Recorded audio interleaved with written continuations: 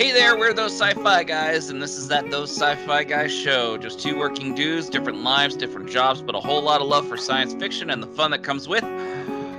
We're your hosts. I am P.S. McKay, and I'm pretty sure that I saw the Men in Black, but the lights were out, so I couldn't be sure. Oh my God. Say such ridiculous things. I love it. I'm DT Cavman, I was and too. I generally don't care about the Men in Black. Movies were great, but I'm not a conspiracy theorist. Dan Aykroyd saw Men in Black. Dan Aykroyd probably saw dudes in white coats taking him away because he's batshit crazy. Dan Aykroyd was in the middle of Manhattan on the phone with Britney Spears when he saw Men in Black get out of a black car All right, and look at him menacingly. let's just say Dan Aykroyd was on the phone with Britney Spears. They were in the movie Crossroads together. And this was back in 2002. Which is her being in it was probably the only reason why anybody went to saw it. He crossed roads with her in the movie Crossroads. He played her father. Grown. Oh, this is starting out so well. This is gonna be the taste. Can I tell you? I've literally had to tell people before, like practically shake them and go, I do not work for a clandestine government organization. I am what you see. I was a uniformed military officer. I didn't hide it. Which is exactly what you would say if you did work for a giant clandestine secret government organization. I'm not a Nazi. I'm a British officer. That's what you'd say if you was a Nazi, Gov. Are we the baddies? From one of the great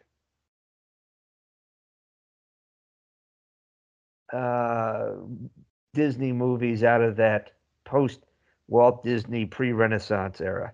Oh God. Now I feel like I should know it. It's not The Incredible Mr. Limpet, is it? No, but that was entertaining enough. Which is not on Disney Plus, by the way. Was it a Disney movie? It was. Look, just because it was Don Knotts doesn't mean it had to be a Disney movie. It was animated. It was. How many animated studios incorporated live action with animation back in the day? A couple, actually. Disney was, of course, the most famous. Now I gotta look that up. It is from the great Bedknobs and Broomsticks. Really? Starring the amazing Angela Lansbury, who I actually think is still alive. She's still kicking. She is still kicking. She was in the return of Mary Poppins, or Mary Poppins: The Return. Mm-hmm. She's got to be almost 100. You look that up. I'm looking up The Incredible Mr. Limpet. She is 96 years old. Wow, she's farther away from 100 than I thought. What, do you think she was like 99? Yeah, I did. Absolutely. I think she still does voice work. It would not surprise me. No, she was in Mary Poppins Returns.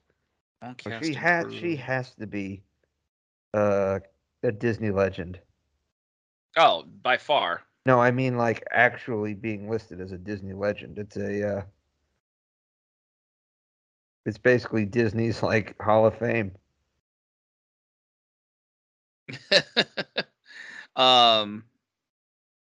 Well, what's her face? Jodie Benson has to be a Disney legend, right? The voice of Ariel. Perhaps. And Barbie from Toy Story. 1995. She was given the Disney Legend Award. That's pretty awesome. I agree. Let's see. Son of a bitch. The Incredible Mr. Limpet is a Warner Brothers movie. So. Who else do you yeah. So animated, who else would be pretty good? Warner Brothers. Yeah. Can I tell you recently who else was listed as Disney Legends?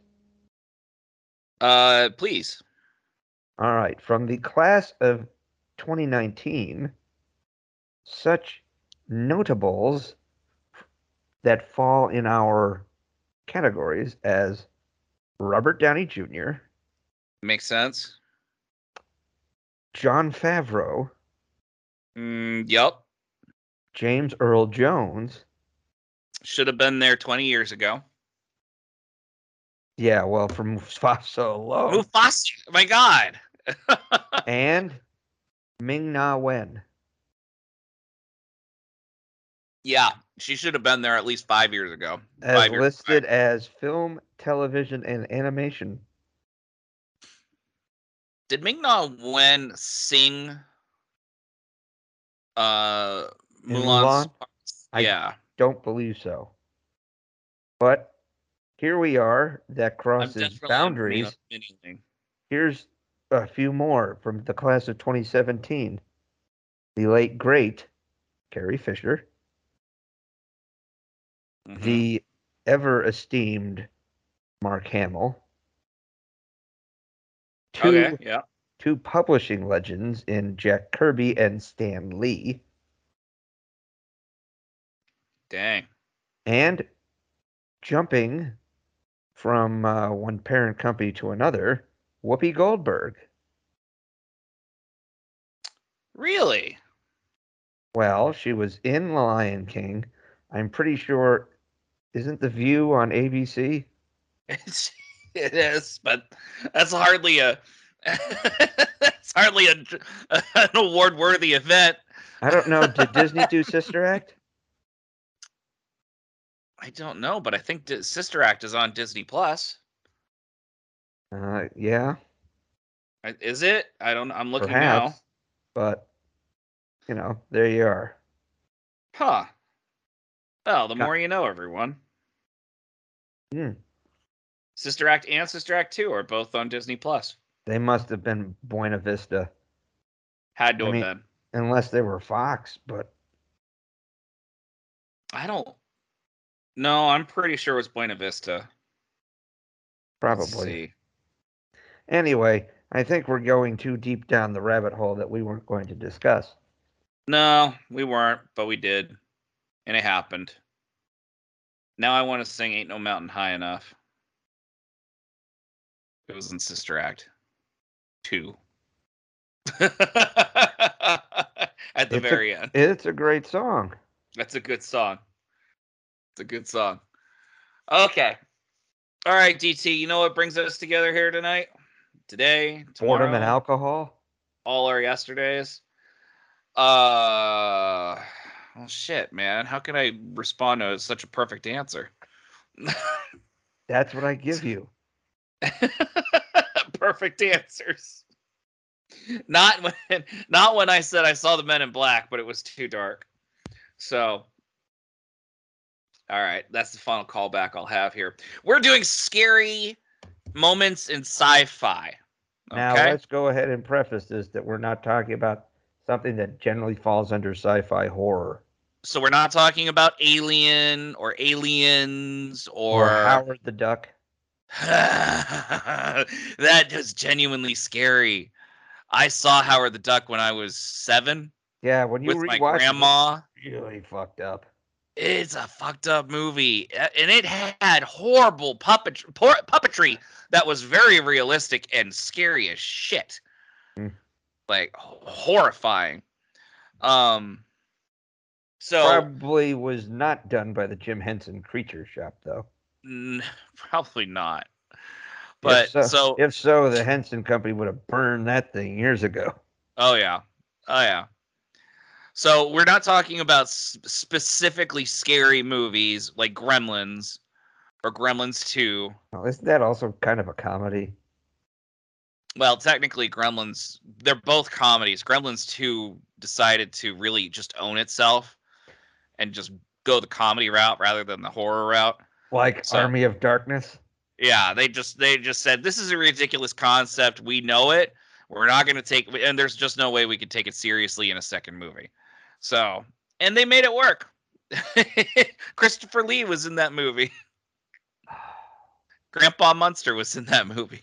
The great Christopher Lee. Mm-hmm. He was the genetics professor. Of course he was. Yeah. He must have been like, and this was definitely in a career lull for him, I would say. Right. And no, we're not talking about Frankenstein. But Christopher Lee is a horror icon. Yes, he is. Before he became well known in his much later years as Count Dooku and Saruman. Man, he had a late career resurgence, didn't he? The dude was a straight up legendary badass. He was the only person who really could have kicked Walker Texas Rangers ass. What's his name? Chuck Norris? Yeah, he was the only man in the world who could have kicked Chuck Norris's ass. I don't think had a fighting chance. Well, he was a legit badass. What was the name of the unit he was with? It was like the Ungentlemanly Affairs or something like that. Basically, it was like precursors to the SAS and something like that. The Office of Ungentlemanly Affairs. Right? Oh, jeez. But he was a straight ass kicker in World War II. Apparently released heavy metal at one point in his career. Was handpicked by Tolkien himself before Tolkien passed. He was an actual new Tolkien. Had been a huge fan of the books and actually had been picked by Tolkien should they ever adapt Lord of the Rings into a movie. Tolkien wanted him to be Gandalf. Oh. But I think his menacing visage was definitely well suited for Saruman. Yeah. And I don't think anyone's going to argue with that. Well, that voice. Yeah. Even in his 80s and 90s, that voice. Yeah, I was there. Yeah. It was a power. Yeah. But we're not talking about Christopher Lee. But he fits. He did fit. Okay. It's hard. But that's fantasy. So Count Dooku? Was he scary though? He was menacing. I wouldn't say he was menacing, but not scary. He was. We're talking about genuine I'm just scary moments. Fits. The characters he plays fits. So, anyway, yes. So legendary badass Christopher Lee. Yes. Okay. So the inspiration for this episode came. My wife and I recently rewatched the pilot to Dawson's Creek. That sounds terrifying. It wasn't. It was actually quite awesome. Dawson's Creek holds a special place in my heart. That didn't look shit like Cape Cod. No. Well, it had elements of what Cape Cod had, like the tall grasses. Some like a lot of New England had those inlet waters and stuff. Maybe not, definitely not near Rockport where they're supposed to be, but complete baloney. Actually, my town that I moved was looked a lot more like Cape Side than anything in Massachusetts. But I digress. Yeah, but no one outside the Farrelly brothers was filming anything in Rhode Island in the late 90s. No, that's true too. And the Farrelly brothers made sure to have someone from my high school be a bad guy. Woogie from... Yep. Of course, he was crazy. Of course. Well, earlier in that movie, the truck stop scene, Ben Stiller is wearing a T-shirt that shocked me. I didn't call out your town. But I'm not calling your town. Tool. Okay. What with shirt an was he with wearing? an E at the end. Oh, well, that's even worse. Ye old tulip, Yeah, yeah. like a Uh, hand crank. so not only does it not get the job done, but it also injures the user. So, Exactly. so okay, what shirt was it? Come on. Moving on to the All point right, of the episode. fine. So anyway, we were watching Dawson's Creek, and I remember we my wife and I were watching the first season like 15 years ago or something, and they randomly had this one episode in the middle of the first season, which was a straight up horror suspense episode. Was it a Halloween episode? No, wasn't, because the first season debuted mid-season. So it basically was, there was this killer, the serial killer that was supposedly on the loose and might have been in town. And the kids all decide to get together at Dawson's house. Again, this isn't Massachusetts. Serial killers only play football in Massachusetts. This is true. This is true. So, oh god, spree killers. Let's just say that. Um, so they're hanging out at Dawson's house, and they invite some random people that could buy liquor for them. Oh yeah, it's like a horror movie waiting to happen Yeah. right there. But the episode was genuinely scary. Like, they were going through the house, the power went out, so they were walking around with the candlelight. It was really well done. If you ever have the patience to do it, I Nope. suggest. I couldn't. It's not a bad watch. At 17, I couldn't get through any of it. I got through the pilot of Dawson's Creek, and I was like, this isn't worth it. It did not resonate with me. That's fine. It does. Not everything has to resonate with everyone. And every time I see that James Van Der Beek Dawson crying meme, it just Welcome to reinforces the internet. Well, I watched his. I went and saw his movie Varsity Blues while playing high school football. The worst Southern / Texas accent I've ever heard. I don't want your life. I don't want your accent, bro. Yeah. You know what? It's funny watching that. Okay, side note. It's as bad as listening to Nicolas Cage's attempt at a Southern accent in Con Air, and almost anybody outside of Mark Wahlberg and Matt Damon in The Departed doing a Boston accent. Right, yeah. I'll give you this. Leo did pretty damn good, but he's straight up method.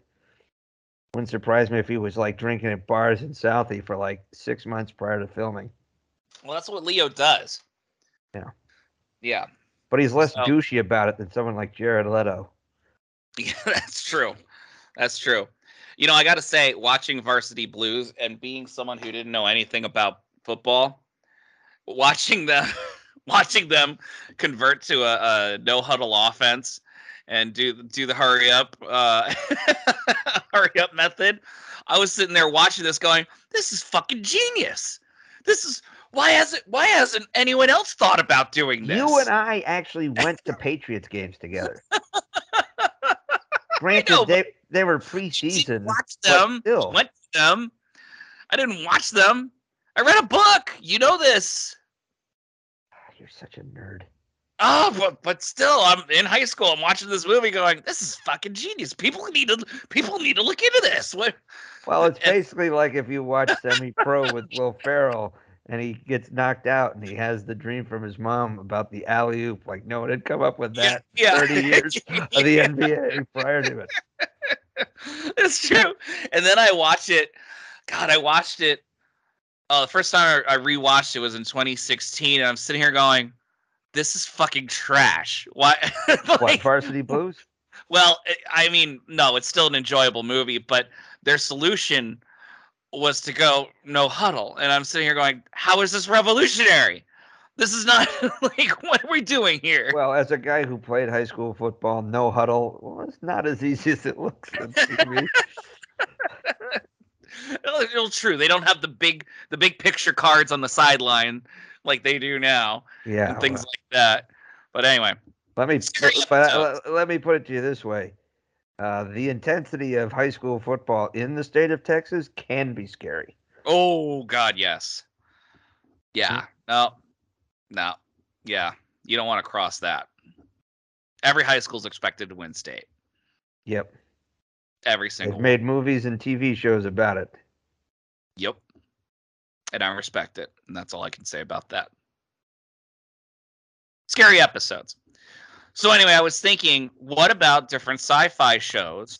Not necessarily one show, but like different ones that their premise isn't about horror. Their premise, it's about typical sci-fi. And yet they had one or two of those episodes where they just broke the genre just a little bit and tilted to that horror suspense level. Well, if they were any good, then they would occasionally break to it. You know, maybe it's the comedy episode or the romance episode or in Star Trek, the occasional combat episodes were, kind of groundbreaking at times, like Hard Yes. War, at least until the end of Deep Space Nine. But, of course, the Mirror Universe was always a break for Star Trek. Mm-hmm. But you're right, things that, it was kind of how people have, like when they talk about the MCU, like, oh, they're all cookie cutter. But no, if you look, like Ant-Man was a heist Heist. movie. Captain America: Winter Soldier was a political thriller. Yep. Um, And spy thriller. Political right. spy thriller. It was Yeah. real. I think that's one of the reasons why it stuck so well is that a couple of the fantastical elements aside, it felt really, really grounded. Guardians of the Galaxy was a movie Hilarious. about family. Yeah, but it was a little heist. It was hilarious. It had great music. Guardians was also a really out there premise, and it just kind of They popped from needed there. something to keep it grounded. The simple story about finding your family. That was the general theme for it. Very Right. grounded theme. Yeah. So yes. If the writers know how to do it, how to write their characters well, then yeah, they should break those boundaries a little bit every now and then. So I've got a list of a few episodes. I don't know if you have anything I off the do. top of your head. Hopefully we don't overlap. No. I'm going to start, if that's okay. So I'm going to start, since it's my subject, if you don't mind. I suddenly can't hear you. I think you're muted. Yeah, you hit the mute button. Anyway. Ah, yes. Your mistake. So, this one drove me crazy watching it. Star Trek The Next Generation, 7th season, Genesis. Yes, that is creepy. That was a good one. It might actually be the creepiest episode of The Next Generation. It honestly, I think it was. So, premise long and short, the crew of the Enterprise sees like an anomaly that Picard decides he wants to go on, and he takes data with him, and they take a shuttle to go investigate the anomaly, while the rest of the Enterprise goes on to its next destination. In the meantime, Barclay catches some kind of like flu or something, and Well, he Dr. is a Crusher. hypochondriac. I know. And Dr. Crusher creates a new inoculation for him to cure it, unknowingly creating a metagenic virus that actually recodes and activates junk DNA from previous evolutionary renditions of the species. Which is a little weird when how they start branching off, mind But you. we've all branched from something. Like, if you go way back when, we were amphibians. Phylogeny, we are amphibians when we're in the womb. All right. Single-handedly, and yes, and when Picard and Data get back, The The Enterprise Enterprise is a mess. It's spinning. The lights aren't working, and they're just hearing all these weird animalistic sounds in the background. which it's almost like a werewolf or vampire movie or something like that. Which, of course, great. And of course, the flickering lights is a horror staple. Yep. And then Picard is slowly succumbing to the metagenic virus as well. He was turning into like a scared lemur. He was and Patrick Stewart for showing the jitteriness and the that's what easy to Data be scared. assumes he'll turn into some sort. Data, of course, was slowly regressing into a pocket calculator from 1988. Yeah. Which would have been a great joke, but God. Yeah, right up there with, he had a silicon-based virus, and only a positronic brain could have fixed him. It would have made just as much sense as that. Well, anyway. So, this is the only episode that has ever made me scream out loud. And do you know which scene it was? Oh, it was Barclay. Barclay jumping out with the spider eyes and the goo. And Picard jumps back and he yells, "Data!" Because we all hope Data's around to fight off the spider Barclay. So, which, by the way, that definitely played on the large arachnophobia fear that many people have, including this guy. Those scenes in Lord of the Rings, the Return of the King, and the Shelob. Yeah, and then in the Hobbit movies. Yeah. Not to forget Harry Potter and the Chamber of Secrets. Yeah, I'm not a Harry Potter guy, so it's not a big deal for me. But it's okay. It's fantasy. Let me put it to you this way, my friend. I've seen really large spiders in real life, and that is not a fan. I'm not a fan of those. Those were terrifying. I freely admit I've faced down IEDs, rockets, mortars, and enemy combatants, but I was like, tell me when it's over on the spider part. Because I don't want that fucking with my dreams. Nope. But that was a genuinely scary episode. And then we have Worf, the monster of the episode, in a proto Klingon form. This big hulking, gorilla / Bigfoot kind of, creature with horns, with horns and plates on him. Venom. Yeah, he had venom. That's right. He did have venom. He almost killed Crusher with that. Yep. And yeah. Oh yeah. When she's like, Worf, open your mouth.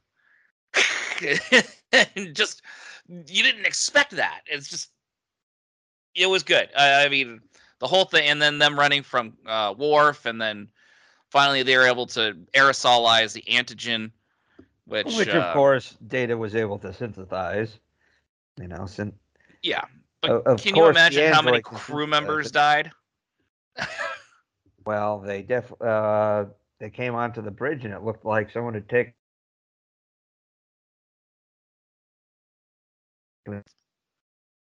I lost you. They came onto the bridge and looked like what? Well, they found the flight controller chewed on. Oh, that's right. He's dead. Yeah. And then Picard goes into his ready room and sees Cro-Magnon Riker banging on the fish tank. Yeah, Livingston's tank, which I'm sure he loved. Livingston, that is. So, but all in all, not an episode that I was ready for, nor knew what it was about. I just, was sitting down for my weekly episode of The Next Generation, and then that happened. So, and that was the first episode that came to my mind. So, agreed. That was one of the first ones that came to my mind as well. So now I will jump into one. Trying to remember which episode. I think it might be episode 3 of season 2 of The Mandalorian. When they crash land on that ice planet Oh God, I And didn't even think about that. the The ice spiders. the ice Bringing spiders it back to jump the out. spiders. Ugh. They were, I mean, these were ones that they came from the original That Rebels repertory drawings. episode. No, the drawings came originally from concept art for Dagobah Hmm. back in like 1980 or something like that. But yes, and then they did use a variation of these kind of spiders in Rebels, which actually had a horror kind of vibe. This one episode where they kind of encounter the spiders and like Rex and a couple of people get sucked down underground. They have to, and Ugh. Kanan and Ezra have to go down and use the Force to help them get out. Uh-huh. But this one was that much more terrifying. You have almost that alien moment where the eggs open up and then all these little ones come out. Of course, this is after Grogu has cracked one open and decided that this thing is a tasty snack Oh my after he's God. already spent half the episode eating the frog eggs. Yep. Uh, He which seems to like eating everything. was I don't know if the frog lady ever knew if he was actually eating her eggs. I kind of think she may have suspected, but I think she she at least do. she at least didn't get the let the spider that jumped on his head to allow him to eat him. She Yeah. blasted the spider right off of Grogu's head. But you Yeah. know who rides to the rescue? Dave Filoni. Uh-huh. But I got to admit that was really creepy. It And then was. and for someone who does not love spiders like me, to see all of them and they're gradually getting bigger and chasing them, it's a nightmare. You know, Yeah. oh, waiting for you. Ugh. And then they're like trying to break in and all the ugh. It was Yeah, just and that ship not. lost almost all all in structural integrity.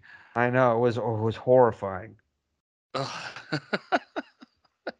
And then if the eight-legged creatures just couldn't get you enough, the very next episode, Grogu's Octo Chowder attacks him, face hugger style, right out of Alien. Right after they crash on they crash land Yeah, on the on water planet. yeah. Stop playing with your food. And he stabs him. Yeah. Hey, and he's like, are you seriously? Do you think I'm playing with this thing? So, Yeah. So. yeah, that was good. Oh, I did and have let's a not sit on forget your the the edge critter of your that. seat.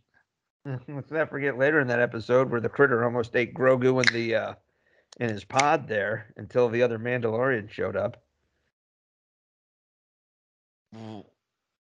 Wait. They make a deal with some Quarren who say they're going to bring him to see other Mandalorians, and Oh yeah, and they're then trying to take the Beskar.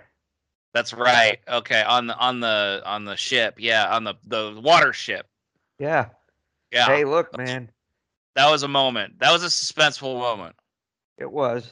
There's plenty of suspenseful moments in the Mandalorian, but truly terrifying had to be the ice spider attack. I'll grant you that. Let That me put was it to you this way: fuck that. and think about it like this too.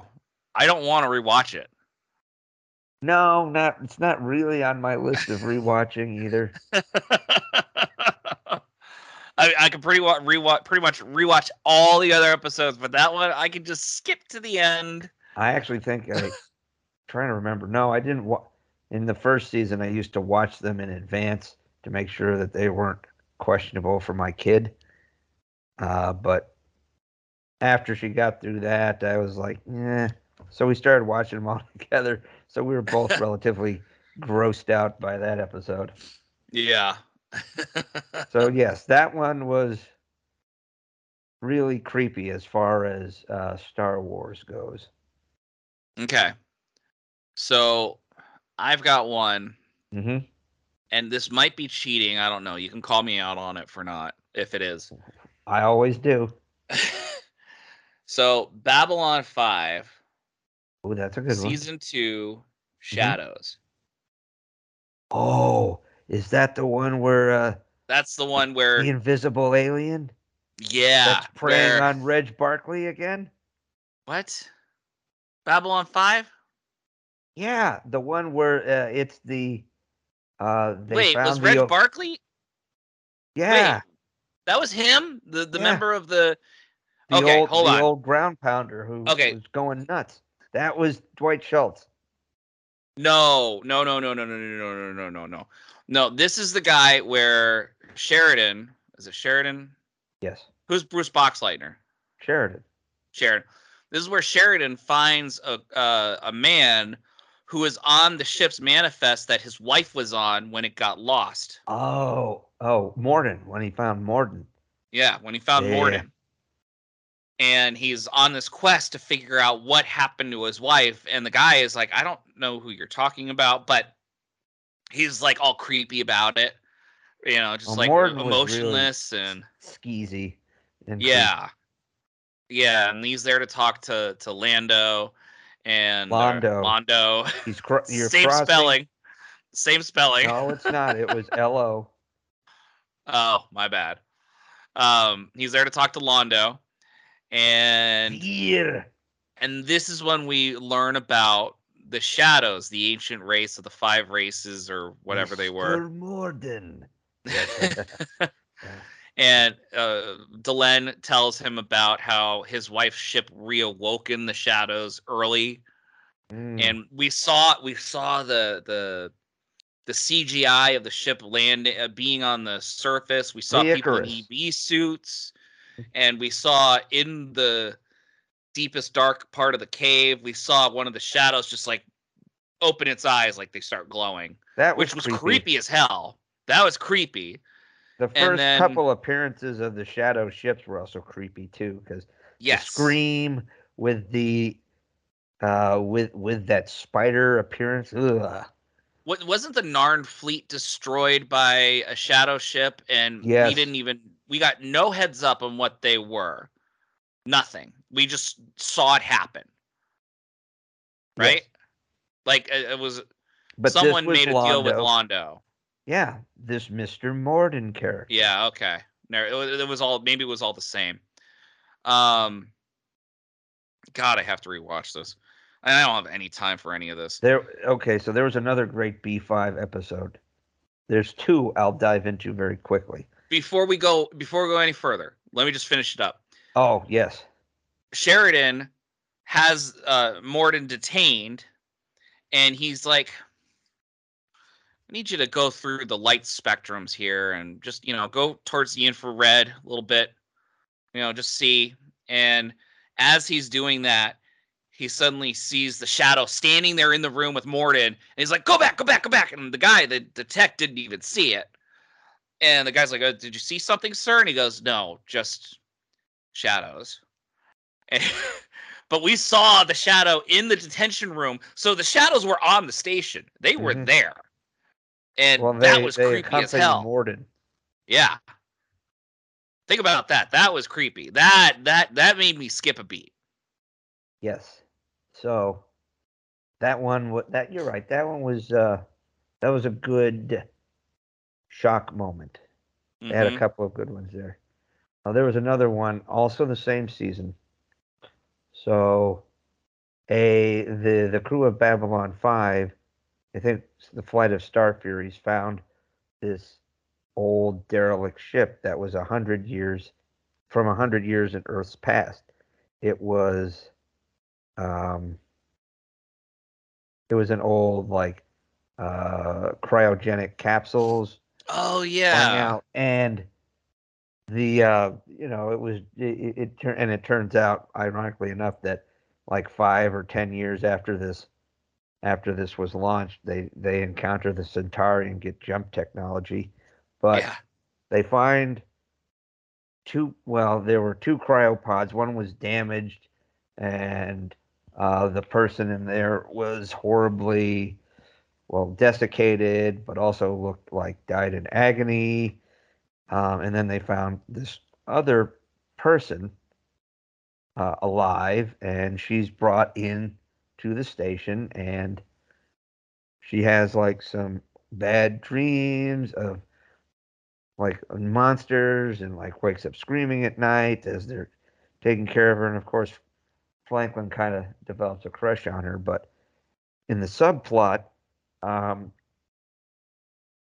and I think this is after the Narn and the Centauri go to war because at this time Londo is no longer as popular with the members of the station as he once was. Right.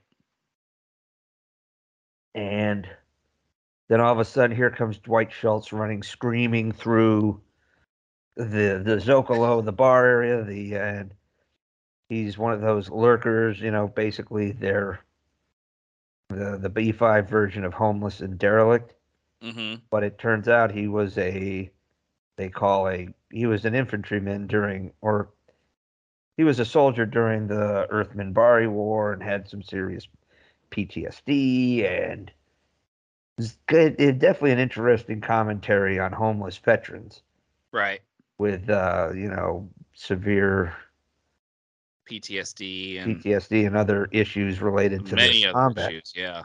But he starts going nuts and is accusing and warning that basically the doom is coming. It's on the station.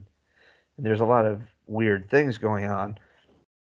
But surprisingly, Garibaldi starts thinking that maybe there's something to this guy because he looked at his war record, realized he was like the lone survivor of his outpost, which was wiped out, and kind of takes it on as The a fellow. shadows.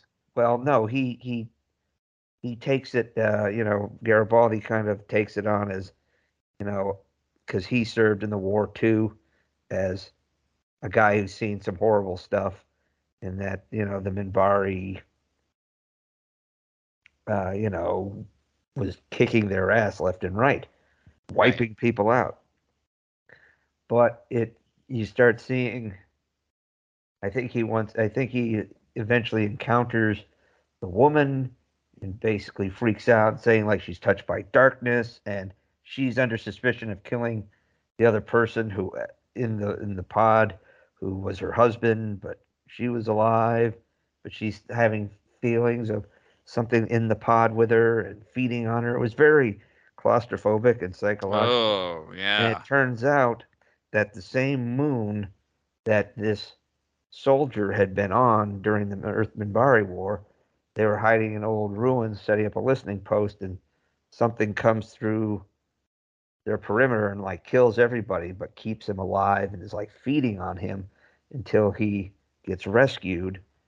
And this pod had passed by this thing, and uh, this creature had somehow, and it's barely visible. It's like one of those shimmering light kind of things that they like to do in Babylon 5. Yeah. And the creature had jumped on board the vessel and somehow had gotten on board and started feeding off of the one pod, and then was feeding off of the other pod when it was starting to feed off of the woman. And Garibaldi figures it out, and with Sheridan and the crew, well, the old soldier played by Dwight Schultz, basically goes in to confront the creature, and they catch it in a crossfire, and they smoke it with a bunch of weapons fire and kills it, which kind of gives that guy peace of mind because he's hearing silence in his mind because His literal demon is gone. right. And the same thing with the woman. And then, like towards the end of the episode, Jakar is kind of reflecting on things. He's looking back through his book of Jaquan, which is their Bible, their holy man philosophy. Mm-hmm. And it was written around the time of the previous Shadow War, and it shows a figure that kind of matches the outline of a creature in the book, the same creature, which Jakar believes it's the great enemy has many servants, I think is what he says. Mm. So that kind of ties this a little kind of bottle type episode to the overall Shadow War. but it was also very suspenseful. There was definitely that horror vibe and the cryo tubes and the. Mm-hmm. It was a pretty good one, and of course you have Dwight Schultz, who's half Howling Mad Murdoch from the A Team, half Reg Barkley from Star Trek. True. So Interesting. it was I very remember good that one. episode. That was That I've was seen one of it the first ones exactly I think I once. ever watched. It's a great one. Yeah. It's definitely worth a rewatch. It's in season 2, and it is awesome. All right. There's also one more episode that has a really creepy vibe. I think it's either late in season 2 or early in season 3. I think it might have been early season 3, where Delenn is being tested by the Vorlons, and they bring out this Inquisitor, and the Inquisitor turns out at the end of the episode is Jack the Ripper, plucked from Earth in the 19th century after a string of murders. Sheridan starts digging things up and finds out, basically pulls up enough evidence that he kind of lays it at this guy as like, he basically calls him out as Jack the Ripper without saying it. They don't say you're the Jack the Ripper. You're saying, yeah, you seem to have disappeared from history around the same time of a bunch of murders in London. And this guy, Wayne Alexander, is the actor who also played the first one, Lorien, who was like kind of was Sheridan's mentor after Kosh died. Uh-huh. But so this guy has played a bunch of different aliens, but this was one of the first times you actually see him play a human. He's American, Right. and almost every Brit I've ever heard says he has like, I didn't know he was American. I thought he was English. He nails this English accent. He's got this cruel but creepy but elegant vibe to him. Oh, he was so good, and it was very chilling. Huh.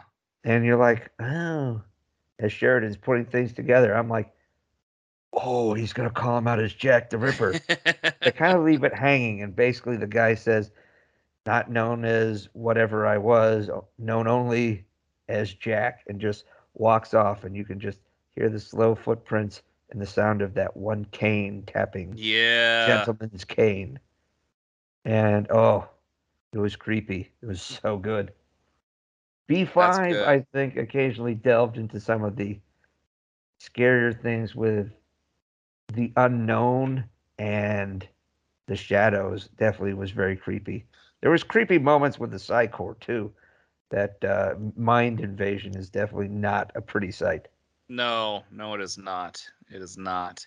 All right, but we've talked Star Trek, Star Wars, Babylon 5. What else do we got? Again, I'm nervous about because I'm not a fan of like horror or I do like suspense, but I don't Yeah, I go like a looking for it, thriller, you but know? I'm not really looking for horror. Right. So this might be pushing it a little bit. Interesting. X-Files season 5 episode 4. I think we've kind of veered too heavily That's the into. monster of the week episode. But here's why I bring it up. Well, why don't I just throw Buffy the Vampire Slayer out there while we're at it? No, but here's why I bring it up. I promise, okay? I'm not if you don't like this answer, then we can just move on. We don't need to expound on it. All right, then hit the high points on this one, okay? Because I This think we've episode crossed. is actually based on real FBI files of people just disappearing in the woods. Okay. Where there are two people out in the woods, one person turns their back and they're like 50 yards away from the other person in plain sight. They turn around, person's gone. No Blair trace. Witch Project. Not Blair Witch. No. And these are literally FBI files. And this episode is using that. Like, people are going missing in the Florida woods. And Meth labs. no, there's no crime. That's the thing. Gators. Still missing. There's no you'd be able to tell if there was an animal struggle. Sort of. Okay, that answer's questionable, depending on how far you are in the water and stuff, if you're in the water at all. Anyway, this is about Scully and Mulder Yeah, that Mully. now you're That'll work. That worked out well as a couple. all right. So All right. Mully, They're on well, it's their way better to a than Skalder. That yes. sounds like someone He-Man would fight. Yeah. So they're on their way to a conference, and they see someone on the side, a contractor, a civil engineer on the road, like waving, with some police officers, and they get out. They decide to help out. Like, where'd this civil contractor go? In the end, it's people in the woods from Ponce de Leon finding the Fountain of Youth, and over time, their bodies have changed to merge with the woods and stuff. Swamp Thing, got it. Sort of. But it was really creepy, and the big scene was at the end when a kid who lost his dad to one of these woodsmen is in his room, and suddenly he sees one of these things in under his bed, and he starts running, and it's a really creepy, creature. Is not human that's chasing him, and the kid gets away, and they think everything's over. Mulder is talking to the other parent, saying, it just seems like these people only go disappearing when no one's around to see them go. And he's like, wait a minute. And if you interfere with their business, they kind of follow you. He's like, oh crap, I left Scully at the hotel room. And so he goes, and he's racing back, and we see Scully in her room getting things ready, and underneath the bed we see two red eyes open up. As she's packing away, he opens the door, and we still see the eyes, and he's like, Scully! And Mulder, what's up? Oh, nothing. Just wanted to see if you're ready. Here, let's go. Out. And they get out, shut the door, eyes go shut. That was creepy as hell. But it's based on real events. Now, the Ponce de Leon thing is its own creative thing, but people are going missing in the woods with no apparent trace whatsoever. And those are real FBI investigations. Yeah, but you're still using the X-Files. I mean, I remember watching the episode that Stephen King wrote, which was like almost like a little bit of like a possessed doll. There was the episode, I think that a Bermuda Triangle episode. I mean, that's what the X-Files did. I think you're pushing it. Yeah, but I know, and I admit I was pushing it. So, I mean, I only thought it was credited because it was based on it's a real life FBI investigation.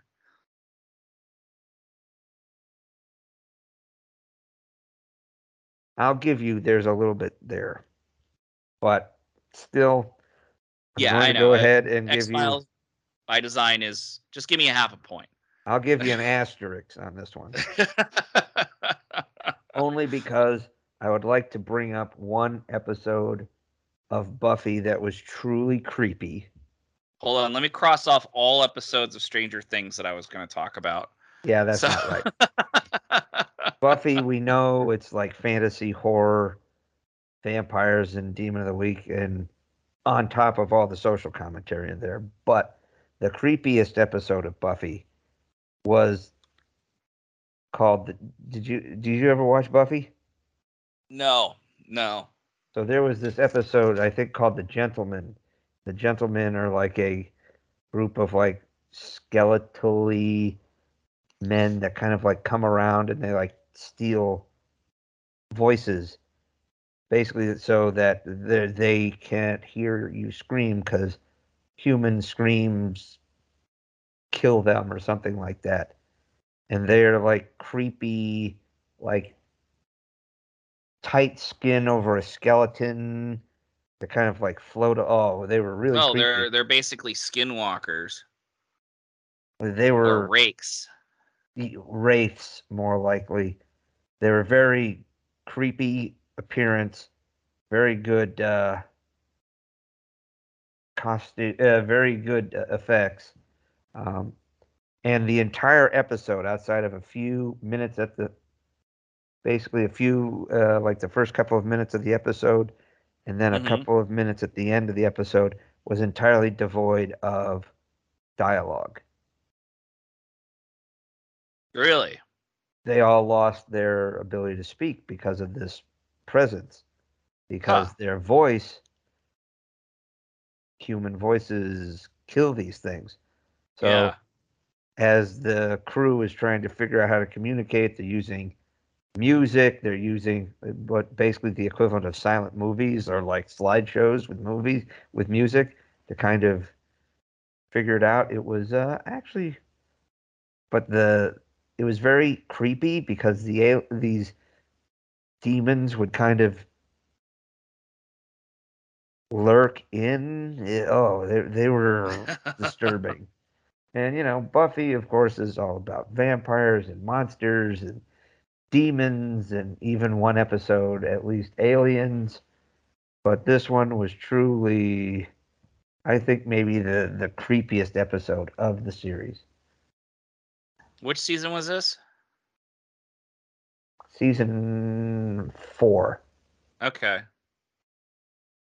Huh. Basically, like the only year Buffy was truly in college. So interesting. Yeah. Okay. All right. Well, I'll give it to you. Again, I mean, I didn't feel like. I didn't honestly. All right. Here's the deal about Buffy the Vampire Slayer. I wasn't into vampires, so I didn't watch it. I knew what it was, supposed to be, and I just was like, meh. But I didn't get into it until late, and much later. It was off the air. I had friends who loved it. I'd seen episodes. They were okay. Of course, when you're in high school and college, if you got a friends watching it, you watch. Okay, there's some action. Okay, there's some beautiful women. But I wasn't really in the mood to sit down and digest the message. Now as much as great as the show is, it's a little tainted by all the Joss Whedon shit.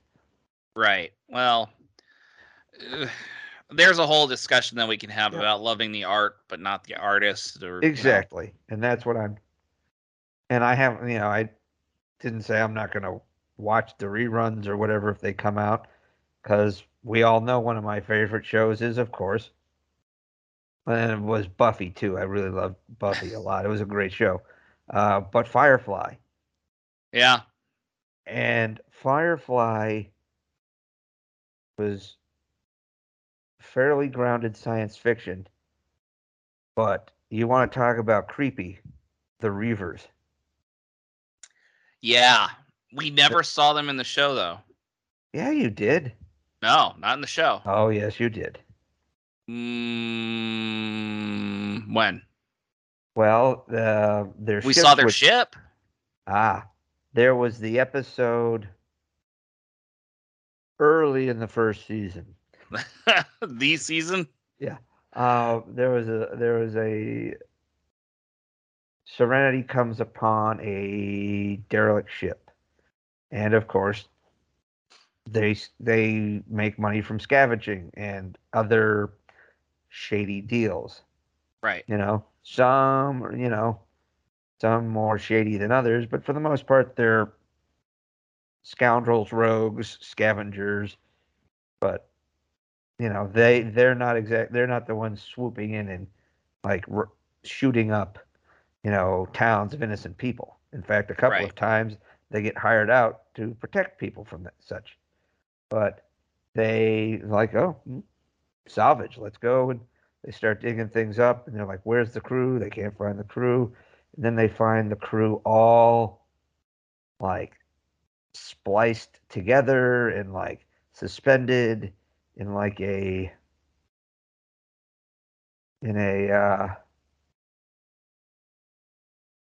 shaft, and they're all brutalized and everything. Like, oh my god. And they find one lone survivor who's just a mess, like tortured, and I can't say. And they bring him in. As they're bringing on, they're like, okay, we got to get the hell out of here. And they grab whatever shit they can. They bring the guy aboard. But not long after that, an Alliance cruiser shows up and catches them basically in the act. So they get taken aboard. They get, they're all getting grilled, and they're all about to be arrested and everything. When the guy basically freaks out, the survivor freaks out, and he grabs some medical tools and starts slashing, kills a bunch of the medical people and starts getting loose in the ship and running around and attacking people. And Mal basically and the guy's like carving his face up and everything. And Ugh. basically, Malcolm Reynolds explains to the douchey captain of the Alliance ship, who doesn't really believe in Reavers, is that basically the Reavers, they'll kill, torture, rape, skin, sometimes eat the people they find, but they usually leave a survivor who has a tendency to go mad and eventually just turns into a Reaver. It's almost like turning somebody in a vampire movie, Yeah. right? Yeah. So they become so consumed by grief, anger, rage, everything. They basically become Reavers themselves. So they kind of Reavers beget Reavers. Yep. And this guy's going, is like killing people and running through the ship. And Malcolm, with his hands still tied together, the one who manages to be able to stop him and kills the guy. And the the scenes with the Reavers were kind of terrible. Not terrible. They were good, but they were terrifying. Yeah. The creepiness of finding all of the bodies on the ship and like displayed in horrific ways, and then when the guy goes on his rampage. Basically, the episode ends with the Alliance ship letting the Serenity go without the cargo, and and the Alliance ship blows up the derelict they found. But it was really creepy. And of course, if you want to jump to the movie Serenity, all the scenes with the Reavers, like when the Reavers attack them during The their bank bank heist. heist, Yep. and it's brutal. And then of course the very end of the movie, and and you kind of get like that found footage scene when they show up at the planet Miranda, Mm-hmm. and they're like everybody's like all like dead, except Yep. they find the recordings where they're like the woman's panicking, and all of a sudden you hear the noises, and then she's like trying to shoot them, and then all of a sudden something grabs her from, and all you hear is her screams.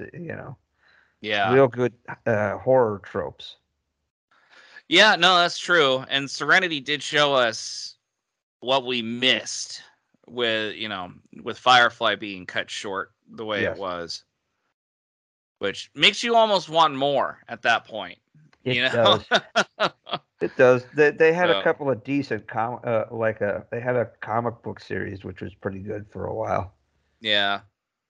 but that Well, they had some horror elements when it came to Reavers. And they actually showed the Reavers and what the Reavers were capable of. What okay. else? Well, I'll allow it. That wasn't meant to be a horror film. It was No, actually a space western. But the yeah, show was more of a a space space western. western with zombies, Yeah, I mean, essentially. I didn't bother to dive into fucking Game of Thrones and anything with the White Walkers, which were pretty creepy.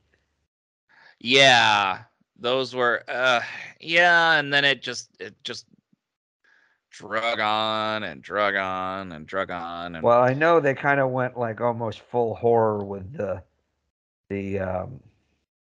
Battle of Winterfell. yes. The longest night or whatever it is, the long Yeah. night, that episode, which was a little frustrating because you could barely see anything, and It and was I very know we that. had all the lights off in our house, like we were watching it cuz we Yeah, couldn't so but but okay, so if you brought up that, I'll bring this one up. The episode, oh crap, I didn't even think it would count. There's an episode of Xena, Warrior Princess, where she fights the alien Dayhawk or Hope. She fights Hope, who is the child of Dayhawk, an this old alien. god. No, You said Hope is the alien. child. She's a child of Dayhawk, an But old alien. you said Oh, I alien. did say alien, ancient god. They didn't bring aliens into this show. Why not? They did just about everything else. Yeah, and I'm not going to go too much into it, but they use, this is when I first came to know the old Sam Raimi evil running through the woods camera angle. They Oh, used yes, that like Evil quite a couple Dead. times. Yeah. That's how we And made. then, That's how we got onto the scene. yep. That was the Evil So Dead. I don't think he directed it, but I think they did it as an homage to him because he was the producer in the of the whole show. Yeah, it was the Um, showrunner. yeah. So there was this one scene though where we see this thing going through the woods late at night, and it's creepy as hell. And I'm like, wow, what is this? This is wow. I never saw Evil Dead prior to this point, but there's this one scene where we see Gabrielle walking through the woods, and now mind you, Gabrielle's daughter Hope is the same exact age as her. Well, physically, she's accelerated growth, and she looks just like her. They use the same actress, and we see this camera angle seeing Gabrielle from one side rushing towards her. We see Xena from a different angle running towards Gabrielle at the same time, like because we think that she sees this evil coming after Gabrielle, and Xena jumps up next to Gabrielle. Says Gabrielle, and Gabrielle looks at her and goes, "I'm Hope." And then they fight, and like it's messed up. But then we see Gabrielle actually get chased down by the evil camera, like they did a Silence of the Lambs on you, where you think they're going to the same place, but they end up at two different areas. Yes. Same as what was it? Same Dark Knight, where they had the Dark Knight with Rachel. Yeah. So, but that was great. Heath Ledger sure has a thing for Gyllenhaal, didn't he? Mm-hmm. Oh God, Jesus! I just got it. I can't think of any more. Do you have any other top of mind? Well, I'm trying. Well, what was the episode of Voyager with Michael McKean as the clown? It was like a nightmare realm. I don't know if I know this one. It was an earlier season, I want to say. The clown, Michael McKean. How do you spell it?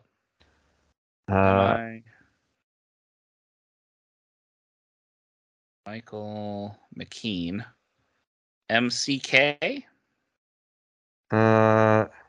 Yeah. From This Is Spinal Tap? Yeah. And then...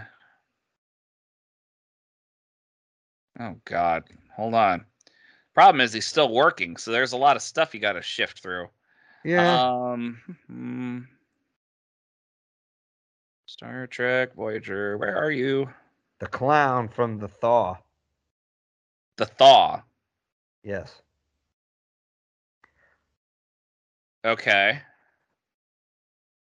What episode? What season is that? 2? Season 2, episode 23.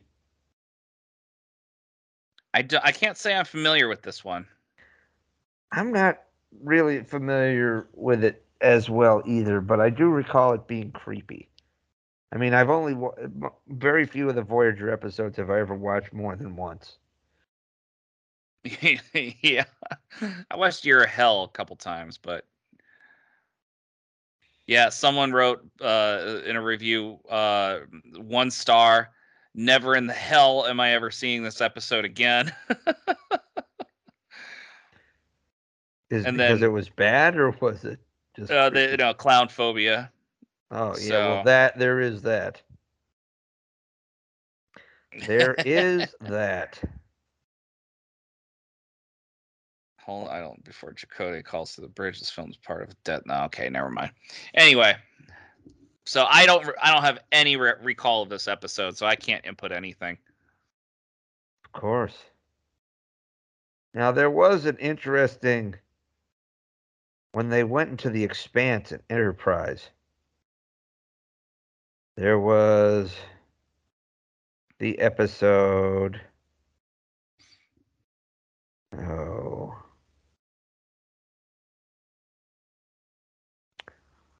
Oh. Dead air. Yeah, I'm trying to think. Oh yeah, the Impulse, where they run into the zombie Vulcans. Oh, yeah, yeah. Yeah, that was pretty creepy, to be honest with you. They did a good job with that. They did do a good job of that. You're right. That was a creepy, horror-esque, yeah, zombie Vulcans. Yeah, the Vulcans basically were poisoned by what is it, Trillium D or something like that. That they used to coat their hull Yeah. against the effects of the expanse. Yeah. Yep. So that was pretty creepy. You know what was creepy was the scenes in First Contact when the Borg are taking over the ship. Like you have the guy That was disappearing good. in the Jeffries tube, and then you get the scream of somebody. You know, you have the thing coming through Yeah. the fast zoom The and the the, the Raimi. scream. Yep. Yeah, Well, that was more of a Hitchcock thing. yeah. But you also have like the weird kind of visuals, like as the Borg or through like the Borg visuals as they're chasing down members of the Enterprise crew, or like when Picard and Data are leading the security guys down, This is true. and Yeah. then you get the fog, and then you get the lights coming out of them, and you get the Yeah, and they're Borg all. coming out. You had some real good zombie movie shit at certain points in First Contact. That's true. Yes. That was good. Which, while the Borg was very menacing in that almost like stoic, nonstop, automaton kind of thing, early in Hmm. the Next Generation, made them very formidable. This really gave the Borg some serious teeth and some fear factor. The tubes that they inject you with, almost like a Yeah, vampire, yeah, that was creepy. that was. And And they that was a did new this element that we hadn't seen right, before. and they brought that back in. Voyager. Yeah, but the Borg started to get defanged when they kept getting their ass kicked by. Right. But when they brought them back in Enterprise, when Enterprise found the wreckage of the That's right. sphere in Antarctica. And they conveniently don't say that they are the Borg. Right. Exactly. You know how it goes. You can't do I that. uh, You can't retcon you can't have the Ferengi try to show up to a century and a half early too. because you know they did. Yeah. So, well, they showed up in Roswell, but That was funny. that was funny. That was really funny actually. Oh, but there was a good that was a pretty entertaining episode. That was creepy too because they were getting loose on the NX-01. And Yes. of course it was a direct sequel to the original to First First Contact. Contact. Yeah. That is very true. Which is interesting. It's kind of neat that they did that. Yeah. And then Seven at one point goes, "It's the Phoenix." Don't ask.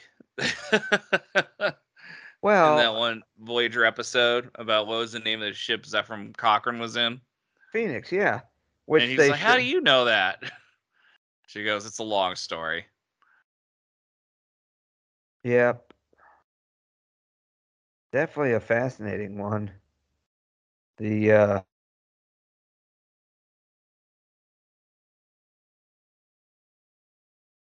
Dead air. episode it Oh, was in season one. I think it might have actually been season two now that I think about it. The Borg well, it would have episode. been like right after, yeah. So season 2, maybe season 3, yeah. So there we So, are. did you lose me or did you drop? No, I can hear you. Interesting. What? No, I didn't think we had that issue. I But it's all uh good. It's all good, man. Well, regeneration. That's what it was. That was which the season? episode. Season 2 was towards the end of season 2, just before the attack on Earth. Oh, we're talking about Enterprise. Yes. Yeah, the regeneration where they find the wreckage. There was, I Yep. guess, It was in Antarctica. yeah, there was, I guess, there was a plan either for a later season or whatever to like kind of intimate that of maybe the expansion of the Borg, where they were going to have like a scientist played by Alice Krieg basically become assimilated by the Borg. And, Yeah. uh, Oh God. I heard let's a not forget, theory today about the Borg Queen, by the way. um, oh, that is Picard's mom. Yeah, did you see that? I've heard those. I think it's too heavy-handed. Plus, it's a different actress. I mean, it's a different actress from the Borg Queen who we I see. really don't want it to be right. I don't want it to be that either. I I really think don't that's a want little that to be right, but ham-fisted. they've done a lot of ham fisting so far. Oh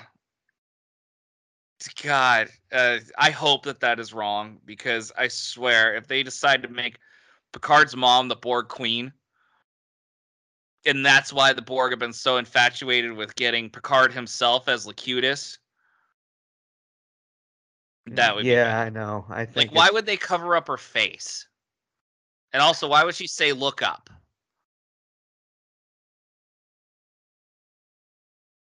You know? yeah, I don't know.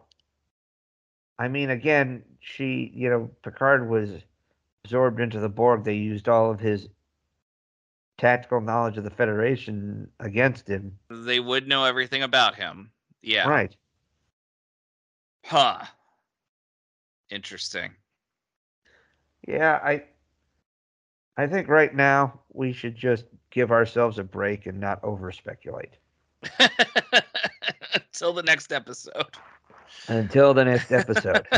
Which, by the way, I think this was a good topic. I'm sure there's more that we didn't touch base on. Obviously, we kind of, we kind of mentioned we threw a couple of B5 out Yep. there. They kind of built on each other. We mentioned a couple of Star Trek episodes. Uh, there's more too. Um, at least that kind of at least fall, if not, I don't know how many others fall into horror, but definitely into the suspense thriller kind of thing. Yep. Yep. What was it? Wolf in the Fold from the original series. Yeah, which one was that one? I think that was the one where uh, I think Scotty's accused of murder or something like that. Oh man, it's been forever. First thing that came to my head was the one where those big giant viruses killed Kirk's brother. Mm. Oh, Operation Annihilate. That was Yes, creepy that was too. creepy, right? Yeah, the flying They're walking the around. joke store barf that attacks them. Yeah, yeah. They're walking around. There's no telling when they're going to attack, and you just have to walk Yeah, by them, kind of it's like a the birds. it was a little Hitchcockian. Yeah. Yes, in a series of horrific murders of women on a world where such things never happened, points to Mr. Scott as prime suspect. Huh. Interesting. Yes, very fascinating. Well, no, they do something like they do a séance to figure out. Uh, in all sorts of different names. The hunger that never dies has different names. Mm. And I think at one of the names is Red Jack, which responds with Red Jack, which is also Jack the Ripper. So yeah, it's like some sort of Mm. like non-corporeal entity that has basically like Babylon 5. They're like, let's go ahead and make Jack the Ripper space bad guy now. Yeah. All right. Hey, we Okay. went all this way without mentioning Beverly Crusher banging a space ghost. Because that was not horror. That was just a train accident. It was kind of horrible. God. I saw a scene of that episode the other day, and I'm sitting here going, "This is a rated G show, man." Like, well, I think it was I'd say PG, but PG. I think I think it was PG. PG, but dang, dude, like, she was ever the consummate professional. Mm-hmm. Gates was. So, Well, I mean, there weren't a ton of episodes devoted to Beverly Crusher, so no. And and unfortunately, the one they did give her, no. no, she was really good in that. What was the name of the episode? Where she invites all the scientists aboard, and it's kind of a little bit of a murder mystery tied in there. Oh yeah, that's where they had introduced it to Karen.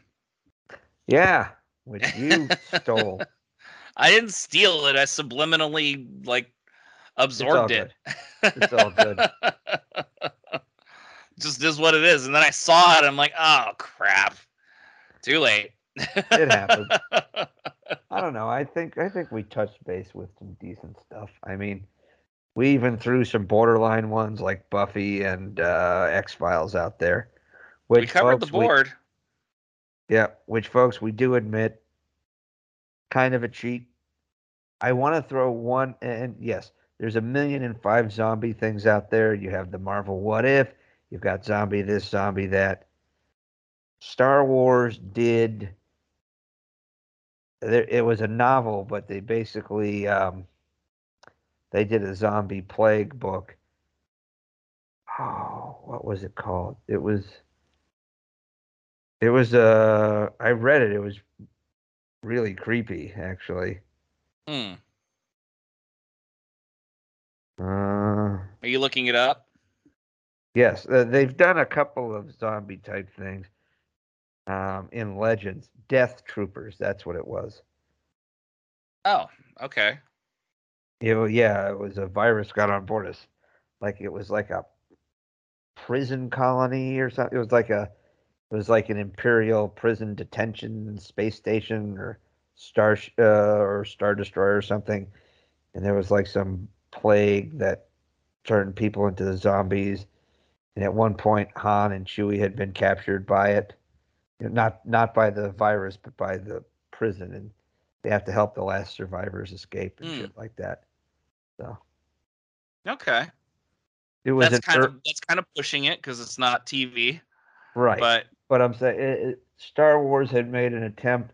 Clone Wars did some because during the Clone Wars, when Dooku betrays Ventress, she goes back to Dathomir and gets all the Night Sisters to help her attempt to assassinate Dooku. And when that fails, Dooku sends Grievous to wipe out the witches of Dathomir. And at one point, they cast a spell where all of the dead witches of Dathomir rise from the dead, and it's this creepy green mist that was a pretty good, uh, like these undead animated, reanimated figures coming out of the woodworks. It was kind of creepy. yeah, yeah, I can see that. And remember, folks, anytime anybody wants to spice it up, the one thing you do is you find zombies. the most overdone horror ploy in all of TV and all of fiction. It's true. Almost Because what's more everybody horrifying than has a a mindless zombie thing. automaton? Game of Thrones, what did they have? They had the White Walkers. The White Walkers, yeah. What does Star Trek have? The Borg. Star Wars had a couple of different types, mutating viruses, that sort of thing. But Star Trek did one or two of those as well. Stargate had the Owls of Ga'Hoole, which it was almost like they almost had like an evil version of the Trill symbiote, right? Yeah. They were very similar to the parasites. Oh, you know what? That episode was kind of creepy too. Conspiracy. Yeah. Oh, yeah. Body horror and. Yeah. That episode was banned in England for the longest time. Right? Well, basically because they literally blew apart a dude's head. Yeah. That was pretty graphic. I mean, you saw his neck bulging out. I mean, he was literally having an aneurysm. That was graphic now. I mean, they phased his head and it lost layers and then exploded. Yeah. Apparently what they did was they like packed like a dummy's head with like fucking meat, like hamburger meat or something, and when they blew it up. God. Yep, that was creepy. That was creepy. You're right. Yeah. That was creepy. A shock. It was a shock moment. Yeah, but that alien still wasn't dead. Right. The episode itself was kind of creepy.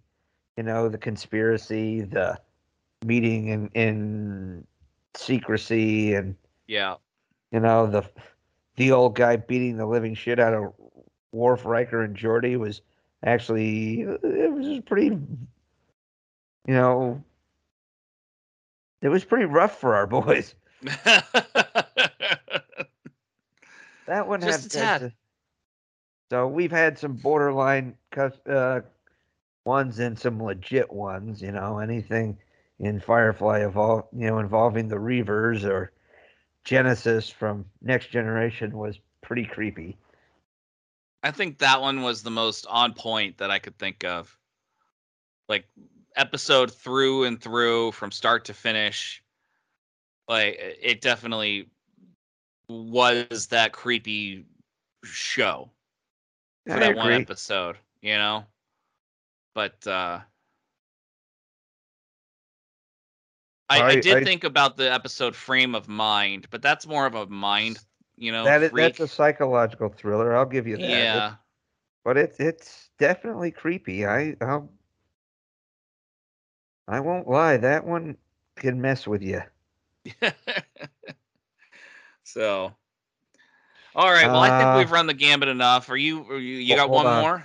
The Long Dark. That was the name of the Babylon 5 episode that I brought up with the cryonics space episode and the deadly creature. Okay, which was actually before the Shadows of Zahha-Doom. It was, which was the episode name of the episode that I brought up. Right, the Shadows. It was before they really started it was when everything with the Shadows was really like no, and not everybody, no one's really sure what's going on. No, all that great drama building. Yeah, that was a creepy episode. I highly recommend it. Some good performances and some decent scares out of it. And when in doubt, Dwight Schultz is always entertaining. Yes, he is. That he is. So, all right, man. Well, I think on that note, I don't think we can disagree more or agree more on the fact that Dwight Schultz is the greatest actor of our generation. So, on that note, everyone, you guys keep dreaming. We'll keep working. So long, everybody. We'll see you on the high ground. Take it easy. Those Sci-Fi Guys is an independent broadcast by Alpha Site Productions, produced by DT Cavman and P.S. McKay. Music courtesy of Kevin MacLeod at Incompetech.com. For more information on upcoming episodes, follow PS McKay on Twitter @PSMcKay, or go to thosescifiguys.com for past episode information.